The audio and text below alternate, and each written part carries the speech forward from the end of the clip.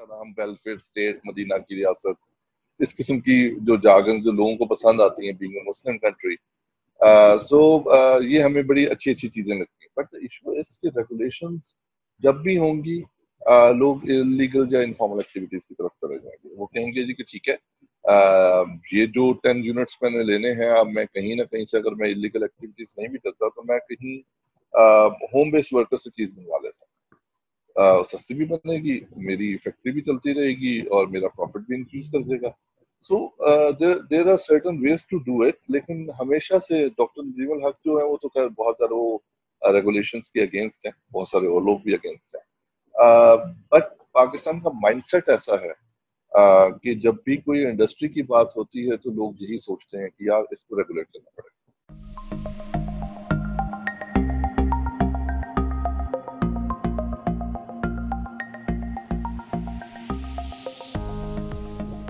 Hello and welcome to another episode of Pakistonomy. Today we will be talking about Pakistan's informal economy, which many people view as corrupt, illegal, and detrimental to the country's economic well-being. The reality, of course, is more complex. In fact, some may argue that the informal economy is the backbone of the country. To help us understand the size and impact of the informal economy, I have with us Dr. Ali Kamal, who is an economic policy advisor at the SDG support unit in the Ministry of Planning and Development. He has co-authored a detailed analysis of Pakistan's informal economy in a paper titled Exploring the Determinants of Underground Economy of Pakistan, which was published by the Pakistan Institute of Development Economics. The paper is linked in our description below. Dr. Kamal, welcome to Pakistonomy. बहुत शुक्रिया आपका. I want to begin with, this view in mainstream media and in mainstream society कि जो informal economy है, वो illegal है, corrupt है, there's money laundering going on there. And in fact, the reality is that many law-abiding citizens participate in the informal economy. And so I would like you to start off with helping us understand what constitutes this informal economy and what should we think about it as a whole. Okay, pehle to what people think of informal economy is not totally true and not totally wrong. The reason is that people in the informal activities or informal economy, they are doing some kind of illegal activities. For example, वो बिजली का कुंडा लगा लेंगे आप, या gas का जो है वो किसी से कनेक्शन ले लेंगे और बिल में कंट्रीब्यूट नहीं करेंगे. There are certain other taxi drivers who in general जो कि informal economy के बहुत बड़े कर्ता धर्ता हैं, उनको कहा यह जाता है कि आपने इतना टैक्स हर टैक्सी के ऊपर हर मंथ देना है, तो उसमें थोड़ी सी डंडी मार जाते हैं. बट ओवरऑल अगर देखा जाए तो informal economy एक्टिविटी जितनी भी है वो प्योर मार्केट इकोनॉमी एक्टिविटीज होती है, जिसमें गवर्नमेंट का रोल लिमिटेड होता है. मैं उसको डिफाइन इस तरह करता हूँ कि जहाँ पे गवर्नमेंट की रेगुलेशंस बहुत कम होती हैं या गवर्नमेंट की रेगुलेशंस ना होने के बराबर हो, वो इनफॉर्मल एक्टिविटीज बन जाती हैं. अब जैसे पहले एग्जांपल में टैक्सी ड्राइवर्स की या कैब ड्राइवर्स की बात की गई, वो 300 रुपया या 500 रुपया हर महीने देते हैं, तो गवर्नमेंट की कोई ना कोई रेगुलेशन उनके ऊपर आ रही होती है, कहीं ना कहीं वो रजिस्टर्ड हो रहे होते हैं.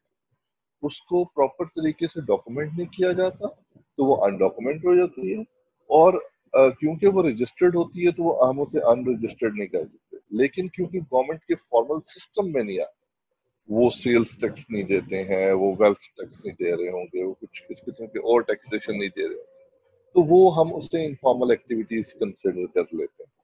प्लस बहुत सारी इनफॉर्मल सेक्टर के वर्कर्स ऐसे होते हैं जिनके पास स्किल नहीं होती, तो जब स्किल नहीं होती तो वो बहुत सारी फॉर्मल एक्टिविटीज के अंदर पार्टिसिपेट नहीं कर सकते. उनको मैन्युफैक्चरिंग वाले भी जॉब्स नहीं देंगे, उनको बहुत सारे फॉर्मल सेक्टर कॉर्पोरेट सेक्टर वाले जॉब्स नहीं देंगे because they don't have required skills, तो उनको फिर वो इनफॉर्मल रखते हैं. सो इन नटशेल अगर पहला जुमला यहाँ पे मुकम्मल किया जाए तो ये है कि it is a pure market economy जिसमें गवर्नमेंट की इन्वॉल्वमेंट कम होती है या ना होने के बराबर. तो ओवरऑल जैसे यू मेंशन टैक्सीज, तो टैक्सी का एक सेक्टर हो गया, इसके साथ साथ मुझे जो समझ आ रहा है रिटेल ट्रेड के अंदर जो خرید و فروخت ہوتی ہے چیزوں کی, وہ انفارمل اکانومی میں آ جائے گا. جو آپ کی ہاؤسنگ کے اندر کنسٹرکشن ہو رہی ہے, جو مزدور پلمبنگ کر رہا ہے یا مزدوری کر رہا ہے یا سلمز بن رہی ہیں, وہ ہو جاتی ہیں. تو کیا آپ کے نزدیک, آپ نے جو ریسرچ کی ہے, اس underground informal economy, informal پہ ابھی رہتے ہیں, انڈر گراؤنڈ میں تھوڑی دیر میں آتے ہیں, انفارمل اکانومی کی سائز کتنی ہے پاکستان کی G D P as a percentage of Pakistan G D P? یار کہنے کو تو یہ ہے, جب میری نیشنل اکاؤنٹس والوں سے بات ہوتی ہے تو جیسے کہ ایگریکلچر پورا کا پورا انفارمل ہے, تو ہم تھوڑی دیر کے لیے ایگریکلچر کو سائڈ پہ رکھ دیتے ہیں. لیبر فورس کے حساب سے نان ایگریکلچر میں 72% لوگ انفارمل ایکٹیویٹیز میں پارٹیسپیٹ کرتے ہیں, لیکن وہ انفارمل ورکرز ہیں, وہ انفارمل سیکٹر یا انفارمل اکانومی میں آ جائے. فارمل سیکٹر کے اندر جب ہم لارج اسکیل مینوفیکچرنگ دیکھتے ہیں تو وہ تمام کی تمام فارمل سیکٹر, باقی تمام کی تمام چیزیں جو ہیں ان میں 10% سے زیادہ فارمل سیکٹر ایکٹیویٹیز نہیں ہے. تو اوور آل اگر ہم نان ایگریکلچر بھی دیکھیں تو ہمارے پاس 75% انفارمل ایکٹیویٹیز, 75 سے 80%, کیونکہ کئی جگہ پہ اگر ہم لارج اسکیل مینوفیکچرنگ بھی دیکھیں تو وہ بھی انفارمل سیکٹر ایکٹیویٹیز میں آ جاتی ہیں, اور ان میں بہت ساری جگہ ایسی ہیں انفارمل ایکٹیویٹیز بھی آ جاتی ہیں اور انفارمل اکانومی بھی آ جاتی ہے. میں ذرا جارگنس کو تھوڑا سا ٹوسٹ جان بوجھ کے کروں گا تاکہ اگر لوگ تھوڑا سا سمجھنے کی کوشش کریں کہ informal activities, informal workers, informal sector اور انفارمل اکانومی یہ چاروں ڈفرینٹ چیزیں ہیں. اور انفارمل اکانومی کی جب ہم بات کریں تو اس میں یہ بھی آتا ہے کہ ایک پیٹرول پمپ نے جو کہ رجسٹرڈ ہوگا لیکن انفارمل ہوگا, ایک مینوفیکچرنگ یونٹ ہے جو کہ فارمل ہوگا لیکن اس نے اپنی پروڈکشن چھپائی ہوگی, جس کو ہم کہتے ہیں کہ وہ رانگ ڈوئنگ کر رہا ہے, جو انڈر گراؤنڈ میں بھی آ جاتی ہے کہ اس نے 100 بندوں کی پروڈکشن تو بتائی ہوگی لیکن 300 بندوں کی پروڈکشن نہیں بتائی ہوگی, کیونکہ گورنمنٹ کی ریگولیشنز آ جاتی ہیں اس کے اندر کہ اگر آپ نے 101واں بندہ رکھو گے تو اس کی آپ اتنی ویج دو گے.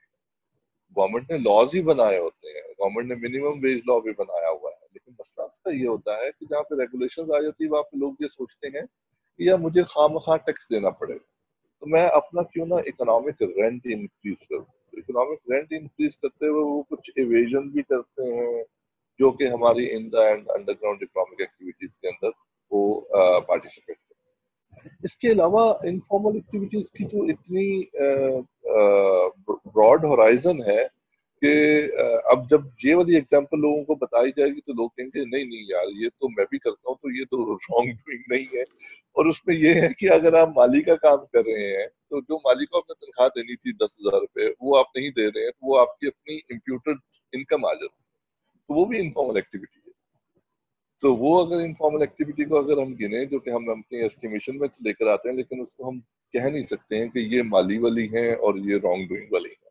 اس میں تو ایک ہمارے پاس چنک آتا ہے کہ جی اتنے بلینز آف روپیز جو ہیں وہ انفارمل ایکٹیویٹیز کے اندر اکنامک ایکٹیویٹیز اکانومی, اس میں ہم یہ ڈفرینشیٹ نہیں کر سکتے ہیں دونوں چیزوں کو. But this is a fact کہ بہت ساری ایکٹیویٹیز جو ہم گھر پہ خود سے کر لیتے ہیں, جو کہ ہم کہیں مارکیٹ میں اگر ہوں تو کہیں سے کروائیں گے اور ان کو پیسے دیں گے, تو وہ اگر ہم نہیں دیتے تو وہ انفارمل ایکٹیویٹیز کا.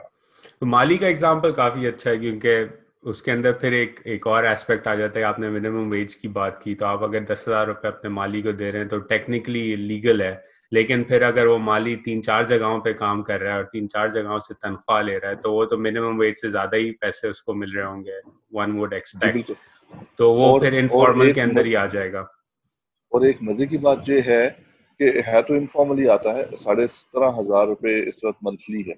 اگر وہ 8 گھنٹے کسی کے ساتھ ٹک کے کام کرتا ہے, جہاں تک مالی کی بات ہوگی, مالی از اے اسکلڈ ورکر اور وہ سیمی اسکلڈ بھی نہیں ہے. جو ہم 17,500 وہ بھی اسکلڈ ورکر کی ہی ویج ہوتی ہے, لیکن وہ منیمم ویج ہوتی ہے, وہ ہم سیمی اسکلڈ کو دے دیتے ہیں. جب بھی ہمارے کوئی میسن کام کرتا ہے پاکستان کے اندر تو ہم, میری ان جنرل عادت ہے کہ میں اس سے پوچھتا ہوں کہ اپنے جو ہیلپر ہے تم اس کو کتنا دے رہے ہیں. تو اسلام آباد میں ان جنرل وہ دے رہا ہوتا ہے اور وہ 22 ڈیز پہ ڈیوائڈ کرتے ہیں 17,500, تو اس حساب سے ٹھیک دے رہا ہوتا ہے. باقی شہروں میں کیا ہے, حالات وہ اتنے اچھے نہیں ہیں. کراچی لاہور میں پھر بھی کہیں نہ کہیں کلوز ٹو منیمم ویج دے رہے ہوتے ہیں لوگ, but otherwise close to minimum wage بھی نہیں کوئی دیتا. اچھا تو میں آپ کا جو پیپر تھا کافی انفارمیٹیو تھا، تو اس کو جب میں پڑھ رہا تھا تو آئی سو کہ پاکستان کی جو آپ نے انڈر گراؤنڈ اکانومی کا جو چارٹ بنایا ہے وہ ایک پوائنٹ پہ 1998 میں جو ہے وہ it was 100%، more than 100% of G D P. Of course this was when the nuclear sanctions were in effect اور capital controls آ گئے تھے، regulations کافی تھی، تو it makes sense why people went into the underground. And I want to just ask you کہ جو government regulation آپ نے پہلے بھی ذکر کیا کہ لوگ دیکھتے ہیں کہ یار ریگولیشن زیادہ ہے، 101 ورکر ہائر کروں گا تو چینج ہو جائے گی، اور یہ انڈیا میں اب لیبر جو لاز ریفارمز آ رہے ہیں فار ایگزامپل، اس میں یہی چیز وہ چینج کرنے کی کوشش کر رہے ہیں کیونکہ آپ کی کمپنی بڑی نہیں ہوتی، کیونکہ وہ کہتے ہیں یار 100 سے زیادہ جاؤں گا تو ریگولیشن بہت بڑھ جائیں گی. ان ریگولیشنز کا امپیکٹ انڈر گراؤنڈ اکانومی پہ کیا؟ you know, some people like Dr. Nadeem Haq argue کہ آپ اگر regulations کم کر دیں تو economy will actually do better because the incentive to switch into the informal will be less. آپ کا کیا perspective ہے کہ کیا regulations جو ہیں وہ لوگوں کو force کرتی ہیں informal economy کا part ہونے پر؟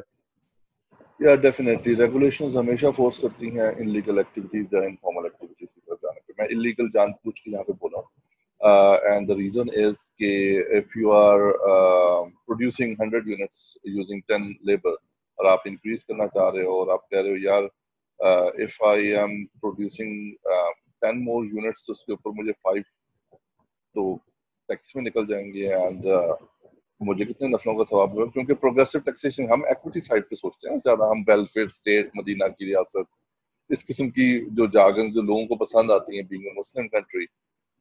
سو یہ ہمیں بڑی اچھی اچھی چیزیں لگتی ہیں. بٹ ایشو اس کے ریگولیشنز جب بھی ہوں گی لوگ انلیگل یا انفارمل ایکٹیویٹیز کی طرف چلے جائیں گے. وہ کہیں گے جی کہ ٹھیک ہے یہ جو 10 یونٹس میں نے لینے ہیں، اب میں کہیں نہ کہیں سے اگر میں انلیگل ایکٹیویٹیز نہیں بھی کرتا تو میں کہیں ہوم بیس ورکر سے چیز منگوا لیتا ہوں، سستی بھی بنے گی، میری فیکٹری بھی چلتی رہے گی اور میرا پروفٹ بھی انکریز کر دے گا. So there are certain ways to do it. لیکن ہمیشہ سے ڈاکٹر ندیم الحق جو ہے وہ تو خیر بہت سارے وہ ریگولیشنس کے اگینسٹ ہیں، بہت سارے اور لوگ بھی اگینسٹ ہیں. بٹ پاکستان کا مائنڈ سیٹ ایسا ہے کہ جب بھی کوئی انڈسٹری کی بات ہوتی ہے تو لوگ یہی سوچتے ہیں کہ یار اس کو ریگولیٹ کرنا پڑے گا. اور ریگولیٹ کیوں کرنا پڑے گا؟ Because we are the Islamic Republic of Pakistan, اور اسلامک ریپبلک آف پاکستان میں گورنمنٹ کا رول بڑا اسٹرانگ ہوتا ہے، اور جہاں پہ لیبر آ جائے گی اس کی سوشل پروٹیکشن کی بھی ذمہ داری ہماری ہے. وہاں پہ ٹیکسیشن سے ہمیں غربت بھی دور کرنی ہے، انیکوالٹی بھی دور کرنی ہے. یہ نہیں سوچتے ہیں کہ گورنمنٹ کا جو فٹ پرنٹ ہے وہ بہت ہائی ہے اور بہت ایکسپینسو ہوتا ہے گورنمنٹ کے فٹ پرنٹ. اگر تھوڑا سا اس کو چھوڑ دیں تو شاید 1 ملین کو جو انہوں نے سوشل پروٹیکشن کے اندر لے کر آنا، وہ 1 ملین کو اگر شاید جاب مل جائے اس کو ڈی ریگولیٹ کر کے تو وہ شاید بہتر ہوگا. لیکن وہ یہ نہیں سوچتے، وہ ہمیشہ سے یہی کرتے ہیں کہ نہیں ریگولیٹ کسی طرح کرنی ہے ہم نے تاکہ ہمارا فٹ پرنٹ نظر بھی آئے. ابھی بھی کووڈ کے بعد بھی صرف انہوں نے یہ سوچا کہ ہم نے احساس پروگرام کے اندر کیسے لوگوں کو زیادہ سے زیادہ لے کر آنا ہے، ہم کیسے اس کو پراپر طریقے سے ان کو فیسیلیٹیٹ کر سکتے ہیں، ان کو کیش ایمرجنسی پروگرام کے اندر لے کر آ سکتے ہیں، which is good not bad. لیکن یہ ایمرجنسی کے طور پہ تو بہت اچھا ہے. لیکن ادروائز بھی گورنمنٹ آف پاکستان اسی طرح سوچتی ہے، اور یہ صرف یہ والی گورنمنٹ ہے، پچھلی گورنمنٹ، اس سے پچھلی گورنمنٹ، اس سے پچھلی گورنمنٹ، اس سے پچھلی گورنمنٹ، اور ایوب خان تک یا ہو سکتا ہے لیاقت علی خان تک ہم چلے جائیں ہمیں یہی ملے کہ ہم ریگولیٹ کر کے اس کو چلانا چاہتے ہیں. اور آن دا ادر ہینڈ اگر یہ سیدھی سی بات ہے، اگر ہمیں سوچ لی جائے کہ اگر ہم ریگولیٹ کریں گے تو اس سے انفارمل ایکٹیویٹیز یا انلیگل ایکٹیویٹیز انکریز ہوں گی. اگر اس کو کم کرنا ہے کسی طرح، اگر ریگولیشن آپ نے کرنی ہے تو پھر آپ کو اوور آل ڈاکومنٹیشن اور اوور آل جو آپ کی گورننس اسٹرکچر ہے وہ بہت اچھا ہونا چاہیے. جس طرح ایک دم سے ٹیکسز لگا دیتے ہیں، اور ٹیکسز لگانے کا مقصد یہ ہوتا ہے کہ پاکستان میں ٹی وی کی انڈسٹری کو پروٹیکٹ کرنا. اگر ٹی وی کی انڈسٹری کو پروٹیکٹ کرنا تو یار بارڈرز بھی تو سیل کرو. اب میرے جیسا لبرل آدمی کہے گا یہ بارڈر تو سیل نہیں ہو سکتے، لیکن اگر کوئی اور بندہ جو گورننس سائڈ کا ہوگا تو وہ کہے گا نہیں جی بارڈر سیل ہو سکتے ہیں، بڑے آسان طریقہ ہوتا ہے، وہاں پہ رینجرز کھڑے کرتے ہیں، ایف سی کے جوان کھڑے کرتے ہیں اور وہ کوئی چیز ہلنے نہیں دیں گے. یار کرپشن کا کیا کرو گے؟ کرپشن جی یہ اوپر والا بندہ ٹھیک ہو تو نیچے والا سارے ٹھیک ہو جاتے ہیں. سب ٹھیک اوکے ہو جی جائے گڈ, بہت اچھی بات ہے. سو اگر گورننس اسٹرکچر بہت اچھا ہو تو پھر ریگولیشنز کام کر جاتے ہیں. اگر گورننس اسٹرکچر اچھا نہ ہو تو پھر ریگولیشنز کام نہیں کرتی ہیں, آپ کی الیگل اور انفارمل ایکٹیویٹیز زیادہ ہو جاتی ہیں. نہیں, بارڈر کا آپ نے ایک اچھا پوائنٹ دیا, بیکاز ٹویٹر پہ پچھلے دنوں ڈیبیٹ چل رہی تھی. آئی تھنک ڈاکٹر کیسر بنگالی نے کہا کہ کووڈ کے بعد پاکستان کو امپورٹ سبسٹیوشن کی طرف جانا چاہیے, اور میرا اس پہ اوپینین تھا کہ ریسپیکٹفلی ڈس ایگری کہ آپ امپورٹ سبسٹیوشن کیسے کریں گے, آپ ریگولیشن لگائیں گے امپورٹ کے لیے. اس سے جیسے آپ کی ریسرچ کے اندر بھی پیپر کے اندر لکھا ہوا ہے کہ جب آپ امپورٹ ڈیوٹیز کسٹم ڈیوٹیز لگاتے ہیں تو اس کے ساتھ ساتھ جو ہے incentive to smuggle, incentive to corruption بڑھ جاتا ہے. آپ کے جو کھیپی ہیں وہ تھائی لینڈ سے آ جائیں گے, دبئی سے وہی مال لے کے آ جائیں گے, یا کسٹمز والے رشوت لے کے اس کو جانے دیں گے. تو آپ نے تو اس کو انفارمل اکانومی میں ڈال دیا, اور پھر جو ریگولیٹڈ ڈومیسٹک سیکٹر ہے وہ کمپیٹ نہیں کر سکے گا, کیونکہ اب تو وہ بغیر ٹیکس دیے ہی اندر آ رہے ہیں سسٹم کے اندر. And then you also have over regulated sectors like the auto industry. تو اس کے اندر بھی مسئلہ آ جاتا ہے کہ آپ اس کو کمپیٹ نہیں کرنے دے رہے, تو وہ انسینٹیو نہیں ہے انوویٹ کرنے کا, بہتر کرنے کا. اور اس کے ساتھ ساتھ جو ہے وہ آپ کے جو جابس کا پوائنٹ کافی اچھا تھا کہ پی آئی اے اور اسٹیل ملز, ابھی ہمارے یہاں ڈبیٹ ہی چل رہی ہے پاکستان میں اس وقت ابھی تک کہ جی ہر گورنمنٹ آتی ہے اور کہتی ہے ہم نوکریاں دیں گے, ان چیزوں میں بھرتی کریں گے لوگوں کو, تو اب وہ جو ایس او ایز ہیں وہ پھنسی ہوئی ہیں, ان کو کیسے ریفارم کیا جائے نہیں پتا. تو انٹرسٹنگ پوائنٹ ہے. آپ نے ڈاکیومنٹیشن کی بات کی. ڈاکیومنٹیشن کے اندر جیسے جب ایف پی آر میں شبر زیدی صاحب آئے تھے, انہوں نے کافی کوشش کی ریٹیل سیکٹر میں ڈاکیومنٹیشن کرنے کی, اور وہ again I think incentive to cooperate نہیں تھا, اور ٹریڈرز نے اپنی کارو آؤٹ کر دیا اسپیس ایونچولی. آپ کیسے دیکھتے ہیں یہ کنٹینیوس آئی ایم ایف کا بھی پریشر ہوتا ہے, باقی اداروں کا بھی پریشر ہوتا ہے کہ ڈاکیومنٹ کریں, تو آپ کا کیا پرسپیکٹو ہے someone who's researched this economy really well? Documentation is a very good thing, but the issue is کہ ڈاکومنٹیشن کے لیے دو پرابلم ہمیں فیس کرنے پڑ رہے ہیں. ایک ہے کوآرڈینیشن کا. شروع میں ایک ہم لوگ جب ڈسکشن کر رہے تھے تو ایک بات نکلی تھی کہ there are certain things which are registered, جیسے کیپس بھی ہیں تو رجسٹرڈ ہے, wholesale and retail trade ہے, دے آر رجسٹرڈ. مزے کی بات یہ ہے کہ جو ایک ٹانگا ہوتا ہے گاؤں میں یا چھوٹے شہروں میں, وہ بھی رجسٹرڈ ہوتا ہے. آپ اگر آپ کراچی سے ہیں اور کراچی میں آپ لوگوں نے دیکھا ہوگا کہ رکشے پہ یا ٹانگے پہ, اگر ٹانگے ابھی بھی چل رہے ہیں وہاں پہ, تو اسلام آباد میں سب ہم نے دیکھے نہیں ہوتے, ہم لاہور جا کے یا نارول جا کے دیکھتے ہیں. سو وہ ٹانگے پہ بھی وہ ایک پلیٹ سی لگی ہوتی ہے جس اس کا رجسٹریشن نمبر لگا ہوتا ہے. اسی طرح سائیکلس ہے جو رجسٹرڈ نہیں ہوتی. جو کارٹ ایک ہوتا ہے جس پہ وہ دہی والے بیچ رہا ہوتا ہے یا تربوز بیچ رہا ہوتا ہے ٹھنڈا کر کے, اس کے اوپر بھی کارٹ کے اوپر ایک پلیٹ لگی ہوتی ہے. ایون دو یہ اسلام آباد میں شاہین کے بعد جو کون والا بیٹھا ہوتا ہے وہ بھی سی ڈی اے سے رجسٹرڈ ہوتا ہے.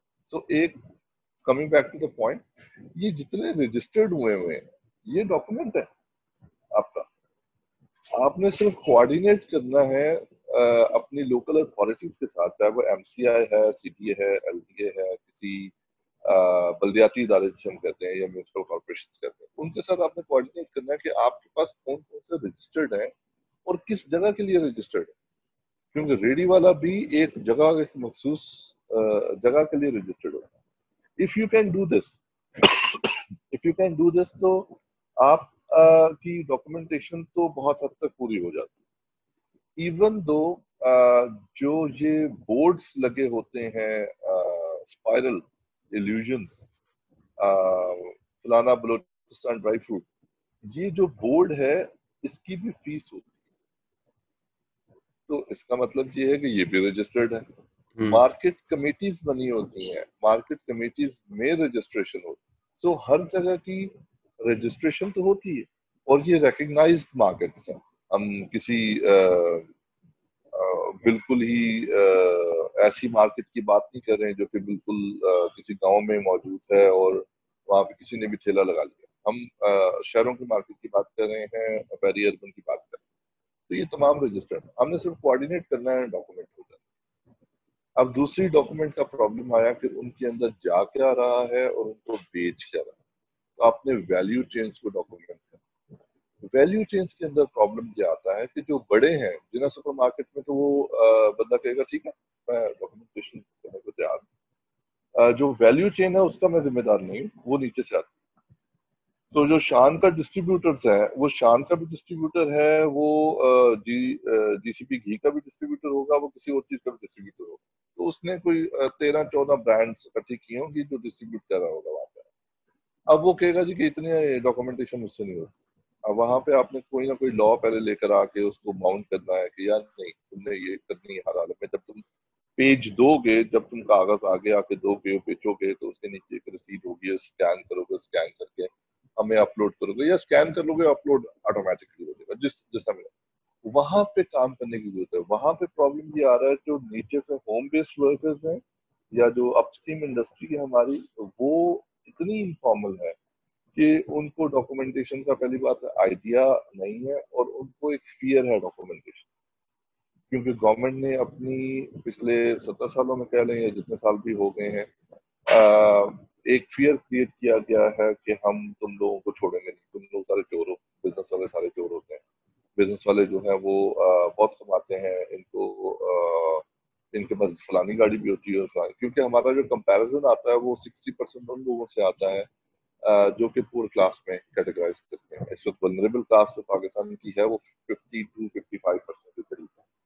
سو اگر وہ ولنریبل کلاس ہے اور وہ اتنی ویل آف نہیں ہے کہ گاڑی خرید سکیں یا موٹر بائک خرید سکیں, تو وہ جب ان کو دیکھتے ہیں تو وہ یہی کہتے ہیں جی ان کے تو وارے نعرے ہیں, ان کے پاس تو گاڑی بھی ہے اور موٹر بائک بھی.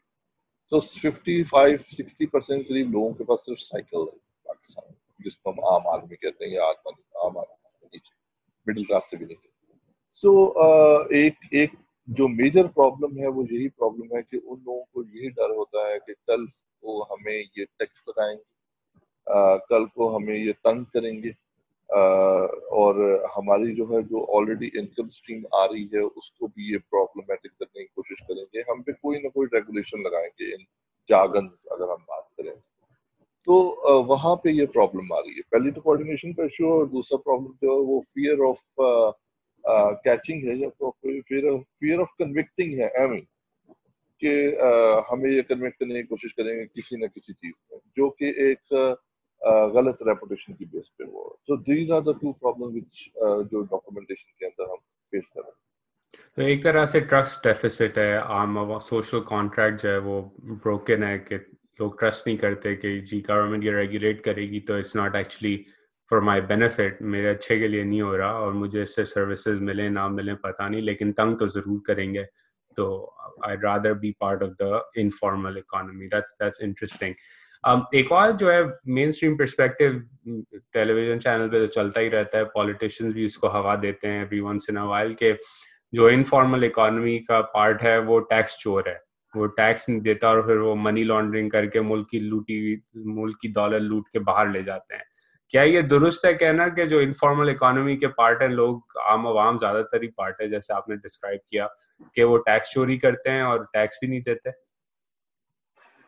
دیکھیں بڑی ایک تو ریٹورک ہوتا ہے, ریٹورک تو یا امریکن ایکسنٹ میں ریٹورک وہ تو موجود ہے ہی ہے, وہ تو it stays there, it always there.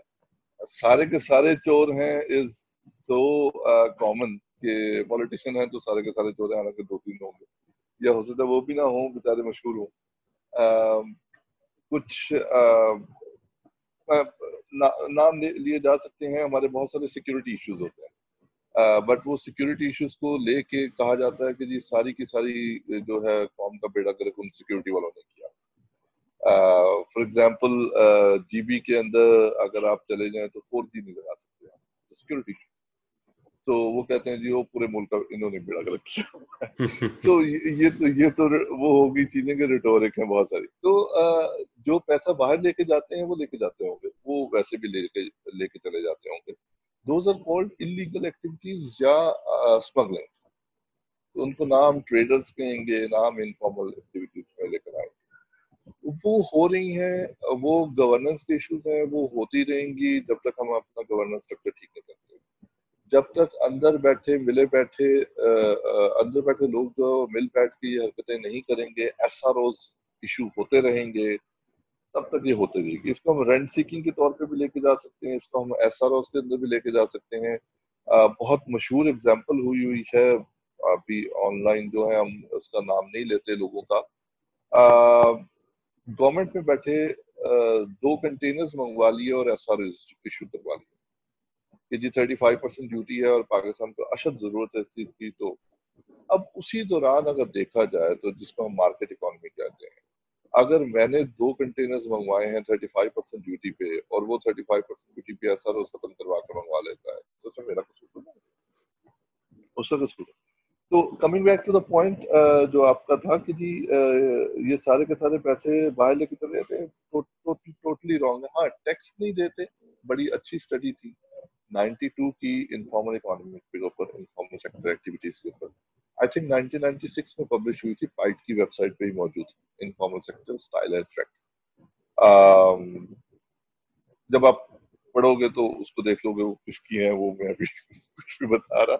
But اس میں پورے پاکستان کی جتنی انفارمل ایکٹیویٹیز تھی اس کا ایک سروے کیا گیا تھا. It was a big study, Friedrich Ebert Stiftung نے اس کو فائنانس کی تھی, پائٹ نے کی تھی, اور اس میں بتایا گیا تھا کہ جو یہ لوگ ہیں یہ انکم ٹیکس پے کرتے ہیں, سیلز ٹیکس پے نہیں کرتے, کیونکہ سیلز ٹیکس کئی چیزوں پہ امپلیمنٹ نہیں ہوا ہوتا, اور کئی چیزیں یہ کیونکہ ہول سیل مارکیٹ سے خرید کے لے کر آ جاتے ہیں, تو کیونکہ ان کی جو فیکٹری سے نکلتی ہے چیزیں وہ سپوز 50% ڈاکومنٹ ہوتی ہے اور 50% نہیں ہوتی, تو وہ 50% کے اوپر جو سیلز ٹیکس ہے وہ اگر اس مارکیٹ میں آ جاتا ہے تو اس کے اوپر سیلز ٹیکس پے نہیں ہوتا, حالانکہ وہ عوام سے لیا جا رہا ہے. اگر آپ سوپ اس مارکیٹ میں خرید رہے ہیں تو اگر کسی برانڈ نے اپنی ایکسٹرا پروڈکشن کر کے اس مارکیٹ میں پھینک دیا سوپ, یا کسی گھر کے اندر وہ سوپ بن کے مارکیٹ میں آ گیا ہے, تو اس کے اوپر سیلز ٹیکس نہیں پے ہوگا, جو کہ گورنمنٹ کا رائٹ ہے کہ اگر آپ سیل کر رہے ہیں تو اس کے اوپر سیلز ٹیکس دینا ہے, لیکن وہ پے نہیں ہو رہا, تو وہ سیلز ٹیکس پے نہیں ہوتا.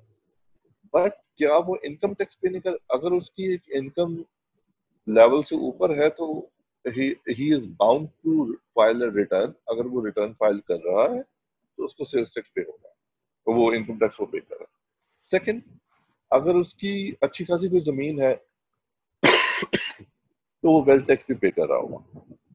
اگر اس کا گھر ہے اسلام آباد کے اندر تو وہ پراپرٹی ٹیکس بھی پے کر رہا ہوگا. سو کچھ ٹیکسز وہ پے کر رہا ہے, کچھ ٹیکسز وہ پے نہیں کر رہا. اور اس وقت حفیظ پاشا صاحب نے 97 یا 98 میں سٹارٹ کیا تھا, اور اس کے بعد وہ بم بن چکا ہے بہت بڑا, اور اسحاق ڈار کا وہ فیورٹ تھا, وہ ہے withholding tax. Withholding tax تو شاید پاکستان کا کوئی ہی بندہ ہو جو نہ دے رہا ہو.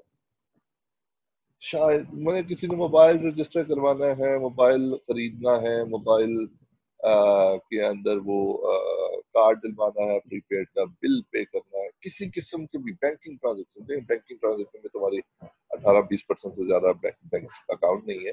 لیکن آپ فیملیز کے اوپر, ہاؤس ہولڈ کے اوپر آ جائیں تو شاید ہی کوئی ہاؤس ہولڈ ہو, یا ہم کہہ سکتے ہیں وہ 24.3% 50 ملین جو بنتے ہیں پاورٹی لائن کے نیچے لوگ, وہ شاید ٹیکس پے نہ کریں, ادروائز وہ بھی ٹیکس پے کریں.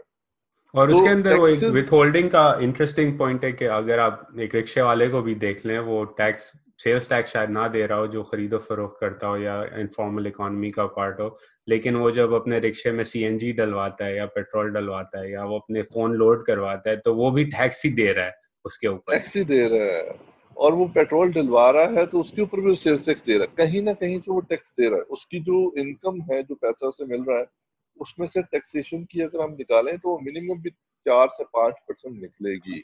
اور ہم یہ کہتے ہیں کہ جی پروگریسو ٹیکسیشن ہونی چاہیے, وہ بالکل ایک الگ بحث ہو جائے گی, لیکن پروگریسو ٹیکسیشن شاید ہو رہی ہو کہ جو بہت لوور طبقے والا ہے وہ بھی 4-5% ٹیکس دے رہا ہو, اور جو ہائر طبقے والا ہے وہ شاید 25 سے 30% ٹیکس دے رہا ہو. ایک اور چیز آپ کے پیپر میں انٹرسٹنگ تھی, جو مجھے انٹرسٹنگ لگی, وہ تھا کہ انفارمل اکانومی کی سائز اور پھر اس کے اندر انفلیشن کی جو مس کیلکولیشنز ہوتی ہیں اس کا امپیکٹ کیا. آپ فارمل اکانومی کی انفلیشن تو میجر کر لیتے ہیں, انفارمل کی اتنی اچھی طرح سے نہیں ہوتی, اور وہ ایک پالیسی جو ہے وہ افیکٹ کرتی ہے, اور پاکستان میں مہنگائی اور اس کے ساتھ ساتھ جو بیلنس آف پیمنٹس کرائسس ہے وہ دونوں ساتھ چلتے ہیں, کافی بڑا پرابلم ہوتا ہے. اور انفارمل اکانومی آپ کے پیپر میں تھا کہ اس کو دیکھنا چاہیے, دیکھنے کی ضرورت ہے, کیونکہ وہ ایک طرح سے ایمبیگوٹی کریٹ کر دیتی ہے پالیسی جو امپلیمنٹ ہو رہی ہے. تو انفلیشن کا ذرا بتائیں, انفلیشن اور انفارمل اکانومی کا کیا لنک ہے, اور ہم کیا مس کر جاتے ہیں جب ہم آفیشیل انفلیشن اسٹیٹسٹکس دیکھتے ہیں. دیکھیں جو فارمل اکانومی ہے, اگر اس کے اندر کوئی ریگولیشنز لگ رہی ہیں تو آٹومیٹکلی پرائس وہ انکریز کر دیتے ہیں. تو اس میں لیکن لیٹلی میں نے اس میں پیپر کے اندر ہر دفعہ میں یہ آرگومنٹ ڈالتا ہوں اور کچھ کرنے کی کوشش بھی کرتا ہوں, کہیں پہ کچھ نکل آتا ہے, کہیں پہ کچھ نہیں نکلتا. بٹ لیٹلی میں نے یہ دیکھا ہے پچھلے 3-4 سالوں میں کہ انفلیشن کا امپیکٹ انفارمل اکانومی کے اوپر انسگنیفیکنٹ آ رہا ہے. اور انسگنیفیکنٹ اس طرح آ رہا ہے کہ کبھی کبھی انفارمل ایکٹیویٹیز کے اندر بہت ساری پرائسز کی ویریشن بہت زیادہ ہو جاتی ہے. تو انفارمل اکانومی کے اندر پرائس کی ویریشن بہت زیادہ ہے. کبھی کبھی آپ سریا لینے جائیں تو اس کی پرائس جو ہے وہ بہت زیادہ اوپر چلی جاتی ہے, کبھی کبھی بہت زیادہ نیچے چلی جاتی ہے. فارمل سیکٹر کے اندر یہ چیز نہیں ہے. آپ نے اسٹیل گارڈر لینا ہے تو اس کی ایک پرائس چل رہی ہے اور ہر سال جو ہے وہ انفلیشن کے حساب سے ایڈجسٹ ہوتی جا رہی ہے. آپ برکس لینے جا رہے ہیں تو اس کی پرائس بڑی سیٹ ہوگی. تو انفارمل ایکٹیویٹیز کے اندر ویریشن انفلیشن میں بہت زیادہ ہے, لیکن جو انفلیشن کا امپیکٹ آتا ہے انفارمل ایکٹیویٹیز کے اوپر وہ 2 طریقے سے آتا ہے. اگر ان کی ایکٹیویٹیز بہت کم ہو جائیں تو وہ کچھ لوگ پرائس بہت کم کر دیتے ہیں اور کچھ لوگ پرائس کو بہت زیادہ انکریز کر دیتے ہیں. سو بیہیویئر کے حساب سے 3-4 سال سے میں نے اپنا شفٹ تھوڑا بیہیویئر والی سائڈ پہ کیا ہے. ابھی ایسر ڈفلو کو ملا نہیں تھا نوبل پرائز اس سے پہلے ہی, سو بینرجی اور ڈفلو کو اور تیسرے جو ان کے ساتھ تھے. سو وہ بیہیویئر اسی قسم کا ہے کہ آپ کی کچھ مارکیٹ کے اندر ویریشن بہت زیادہ ہو جاتی ہے اور کچھ مارکیٹ کے اندر ویریشن جو ہے وہ کم ہوتی ہے. بٹ انفارمل سیکٹر کے اندر بھی ایسے ہی ہے کہ اگر اکنامک ایکٹیویٹی کم ہو گئی ہے اور اس سیکٹر میں بہت کم ہوگی انفارمل ایکٹیویٹی, تو پرائسز بہت نیچے آ جاتی ہیں. لیکن اگر ایکٹیویٹی اوور آل کم ہو گئی ہے اور لوگ چھپ چھپا کے کر رہے ہیں تو پرائسز انکریز کر جاتی ہیں. سو یہ 2 بیہیویئر مارکیٹ کے دیکھنے ہیں جو کہ نئے بیہیویئر نہیں ہے. ہم اکنامکس میں مین اسٹریم اکنامکس میں پڑھ رہے ہوتے ہیں کہ کیسے پرائس ڈسکریمنیشن جو ہے وہ افیکٹ کرتی ہے ہر مارکیٹ کو اس کے ڈیمانڈ اور سپلائی کے حساب سے.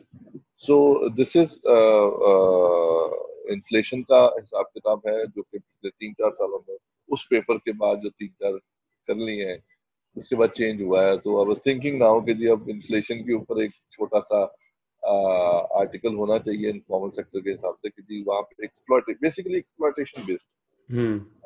تو جتنی زیادہ ایکسپلائٹ کو کر سکتے ہیں اتنی زیادہ ایکسپلائٹ کو کرتے ہیں.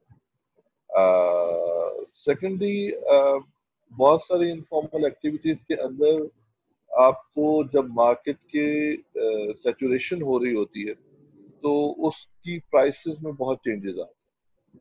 اوبر کے آنے سے ٹیکسی ڈرائیورز نے اپنی پرائس کم کر دی, اوبر اور کریم کے آنے سے. انفارملی دونوں انفارمل ہیں. تھوڑا سا اوبر جو ہے وہ formal sector, formal tax sector کے اندر آتی ہے, وہ کیب سروس نہیں ہے. سو وہاں پہ پرائسز کیونکہ کمپیٹیٹیو مارکیٹ آ گئی, تھوڑے سے زیادہ اویلیبلٹیز آ گئی ہیں لوگوں کے پاس, تو انہوں نے پرائسز اپنے کم کرنے کی کوشش کی ہے. دوسری سائڈ پہ کنسٹرکشن سائڈ اس وقت پاکستان میں بہت ڈاؤن چلی گئی ہے. تو لوگوں نے جو کنسٹرکشن مٹیریل ہے وہ جیسے جیسے سیمنٹ کی پرائس اوپر جاتی جا رہی ہے کیونکہ وہ فارمل سیکٹر ہے, ویسے سیکٹر انفارمل سیکٹر کے اندر بھی جو سریا یا باقی چیزوں کی پرائس ہے وہ بھی انکریز کرتی جا رہی ہے. سو وہ کمپلیمنٹری گڈس کے طور پہ چل رہا ہوتا ہے وہاں پہ کانسیپٹ کہ سیمنٹ کی پرائس اوپر گئی ہے تو اب سیمنٹ تو لوگوں نے لینا ہی ہے, ساتھ سریا بھی لینا, چھت تو ڈالنی ہے. جب سیمنٹ لینے جائیں گے کہ جی سیمنٹ 10 روپے مہنگا ہو گیا تو یہ بھی مہنگا ہو جائے گا, یہ بھی مہنگا ہو جائے گا. تو وہ اس قسم کی بیہیویئر کافی سارے مارکیٹ کے اندر موجود ہے. اچھا، بجٹ آنے والا ہے اور آلریڈی جو ہے آج کی خبر تھی کہ IMF پریشر ڈال رہا ہے کہ آپ نے ٹیکس کلیکٹ زیادہ کرنا ہے، اور ٹیکس کلیکشن کے اس کے اندر ہی زمرے کے اندر جو ہے وہ فارمل اکانومی کی کانورزیشن پاکستان میں چلتی ہے. تو آپ کے نزدیک آپ نے اتنی ریسرچ کی ہے کہ پاکستان، پہلا سوال تو یہ کہ پاکستان کو فائدہ کیا ہوگا اگر انفارمل اکانومی کی سائز کم کر دی جائے؟ ٹیکس تو آبویسلی سمجھ آتا ہے، اس کے علاوہ کوئی اور فوائد ہیں کہ اب پاکستان اگر فارمل اکانومی جیسے 40-50-70% ہے جی ڈی پی کا، اس کو فارمل میں لے آیا جائے تو اس کو پاکستان کا کیا فائدہ ہے اس میں؟ بیسیکلی ایک ٹیکس کا فائدہ ہے، ریگولیشنز میں آ جائیں گی، لوگوں کو منی سپلائی اگر ہوگی تو پتہ ہوگی کہ کتنی منی سپلائی چاہیے. ابھی تو مسئلہ سب سے بڑا یہ ہوتا ہے کہ میں نے نکال دی ہے 94% یا 100% انفارمل اکانومی، تو ایک اور بندے نے نکال دی ہے 40%. سیم ڈیٹا، ایک آدھ انڈیکیٹر چینج ہوگا اس بیسس کے اوپر، کیونکہ مانیٹری اپروچ ہے ٹو بیلنس وہ کرنسی سرکولیشن ہے. سو بیسیکلی ہوتا یہ ہے کہ آپ انٹرسٹ ریٹ ڈراپ کر دیں، آپ انفلیشن ڈراپ کر دیں، یا آپ کوئی اور ویریبل ڈراپ کر دیں تو ٹوٹل ایسٹیمیٹ چینج ہو جاتا ہے. سو ایک تو ہمیں یہ مسئلہ، سب سے بڑا مسئلہ یہ آتا ہے کہ انفارمل اکانومی کا ایکچولی سائز ہے کیا، ہم کیا کرنا چاہ رہے ہیں. اب اس چکر میں آ کے تو جب انفارمل اکانومی کو ٹوٹل ڈاکومنٹیشن میں لے آئیں گے، اور ڈاکومنٹیشن میں لانے کے لیے جو بھی پاپڑ بیلنے پڑیں گے انہیں، اور نیشنل اکاؤنٹس اس کو کہے گا جی کہ now whatever we are estimating in national accounts, اس کا 80% جو ہے نان ایگریکلچر، 80% جو ہے وہ ڈاکومنٹڈ ہے، فارمل ہے. سو ایک چیز تو یہ ہوگی کہ وہ فارمل اوپر نیچے جس طرح بھی جا رہی ہے اس کا ایک ریکارڈ ہمارے پاس ہوگا، جو مین فائدہ ہے. اور اس کا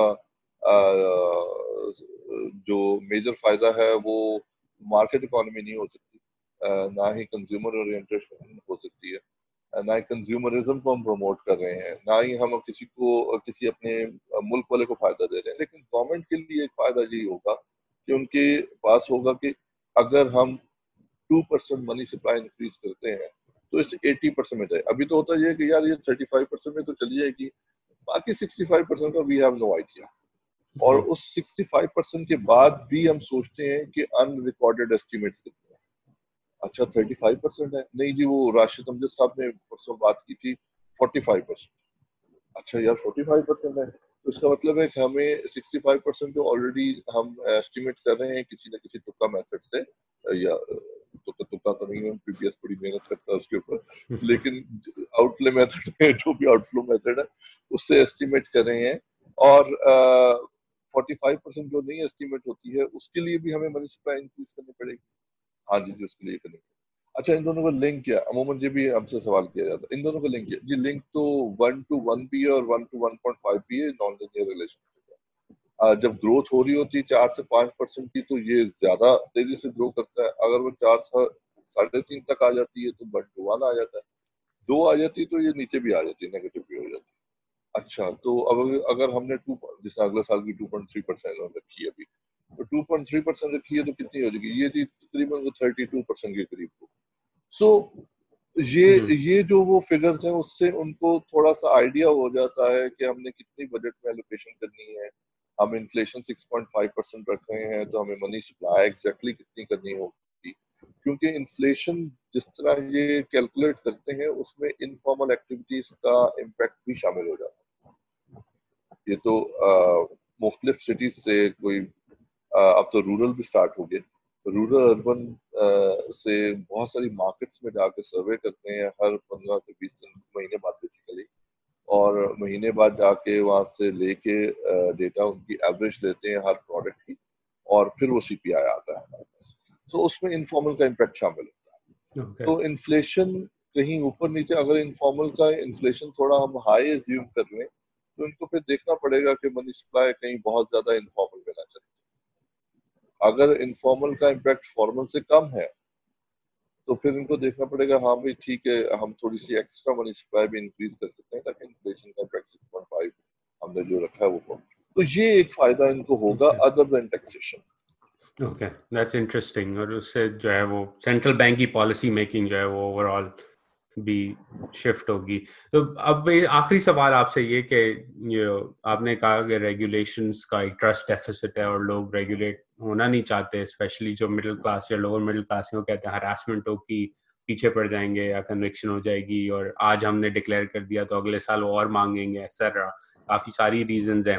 تو اگر یہ کرنا ہے حکومت کو, ڈاکیومنٹیشن بڑھانی ہے, فارملائزیشن بڑھانی ہے, اور اس کے ٹیکسیشن جیسے فائدے ہیں جو ٹیکسی ملک کو ضرورت ہے اسپیشلی کووڈ کے بعد, تو آپ کے نزدیک آپ نے ریسرچ کی ہے تو کیا پاپڑ بیلنے کے کیا طریقے ہیں جن سے جو ہے وہ فارمل اکانومی انفارمل کو انسینٹیوائز کیا جائے کہ وہ فارمل کا حصہ بن سکے؟ میں تو بالکل نہیں چاہوں گا کہ انفارمل کو انفارمل کیا جائے, بلکہ اگر اس کو کرنا ہی ہے کسی طرح تو ہم اپنی ریگولیشنز بہت کم کریں, اور اگر اس کو پھر کنٹریبیوٹ کروانا ہے کہ جی آپ فارمل میں آ جائیں, فارمل میں آنے کے بعد آپ کو صرف یہ ریسٹرکشن آپ کے اوپر ہوگی کہ آپ نے اپنے لیبر لاز کو اسٹرانگ کرنا ہے, لیبر کو سوشل پروٹیکشن دینی ہے, اگر ان کی انشورنس کروانی ہے تو انشورنس کروائیں, اگر ان کو ای او بی آئی کے تحت کچھ کرنا. ابھی تو مسئلہ یہ بھی ہے نا کہ ایک بندے سے میری بات ہو رہی تو وہ کہتا ہے یار میں 100 بندے رکھتا ہوں تو سوشل سیکورٹی والے بھی آ جاتے ہیں, ای او بی آئی والے بھی آ جاتے ہیں, فلانا بھی آ جاتا ہے, کچھ 6 ڈپارٹمنٹ میرے پاس آ جاتے ہیں کہ آپ نے اتنے سارے بندے رکھے ہوئے تو ان کی ہر ایک نام پتہ رجسٹر, ایک ڈپارٹمنٹ ہونا چاہیے. اس نے اگر انشورنس ان کی کرنی ہے, انہوں نے اس کا سوشل سیکیورٹی کرنا ہے یا کوئی اور چیز کرنی ہے تو وہاں پہ کرنا ہے. تو ایک تو ریگولیشنس کو ریشنلائز کریں, اگر میں صحیح طریقے سے ورڈ یوز کروں تو ریشنلائز کریں ریگولیشنس کو, ٹیکسیشن ریونیو سے تھوڑا سا ہٹ جائیں, لوگوں کو ہراس نہ کریں, اور لوگوں کے اندر ٹرسٹ ڈیفیسٹ جو ہے اس کو, ٹرسٹ ڈیفیسٹ آئے گا تو 10-15 سال میں ہی آئے گا, 1 سال کی تو بات نہیں ہے, آرام سے آئے گا. لوگ سمجھیں اوپر گے کہ والے ہاں لیڈر کی بات نہیں ہے, لیڈر سے زیادہ کام کی ضرورت ہے. ایگزیکٹلی کہ جی مجھے عبد القدوس صاحب ہیں تو پچھلے سال مجھے انہوں نے ہراس کیا تھا آگے کہ لاسٹ ایئر آپ نے 1 لاکھ روپے ٹیکس دیا تھا, اس دفعہ 25,000 کیوں دیا بھائی, 75 بھی نکالو. سو اس قسم کی حرکت نہ ہو, آبجیکٹو آڈٹ ہو, آبجیکٹو طریقے سے ریٹرن فائل ہو کے ریٹرنس کا مطلب پورا کا پورا پروسیجر 10-15 سال میں بنا کے ان کو فارمل سسٹم کا پارٹ بھی بنائیں. امپورٹنٹ چیز ہے کہ ریگولیشنز کو ریشنلائز کریں, کسی طرح لوگوں کو بتائیں کہ یہ آپ لوگوں کے لیے ہی ہے, اور ہم لوگ کچھ اس میں سے کھا پی کے نہیں جا رہے چلے جائیں گے. جس طرح ندیم الحق صاحب کہتے ہیں perks plots protocols, P P P کہ سیکٹریز جو ہیں وہ پرکس بھی لے لیتے ہیں, سیکٹریز پلاٹ بھی لے لیتے ہیں, سیکٹریز پروٹوکولس بھی لے لیتے ہیں, تو لوگوں کو نظر ہی آتا ہے. جیسا میرا ایک بہت محترم دوست ہے حج پہ جانے لگا تو مجھے کہتا ہے یار میرا 3.5 لاکھ روپیہ ٹیکس بنتا ہے, اگر میں دے دوں تو وہ میرے پرائم منسٹر کی جو 1 دفعہ کا وہ اسکاٹ ہے جو وہ 36 گاڑیوں کا یا 24 گاڑیوں کا ہوتا ہے, اس پہ 3.5 لاکھ روپیہ لگتا ہے. تو میرا ٹیکس پورے اس کے ایک جو وزٹ ہے اس کا from airport to prime minister house اس میں خرچ ہو جائے گا. میں کیوں ٹیکس دوں, میں پاگل ہوں.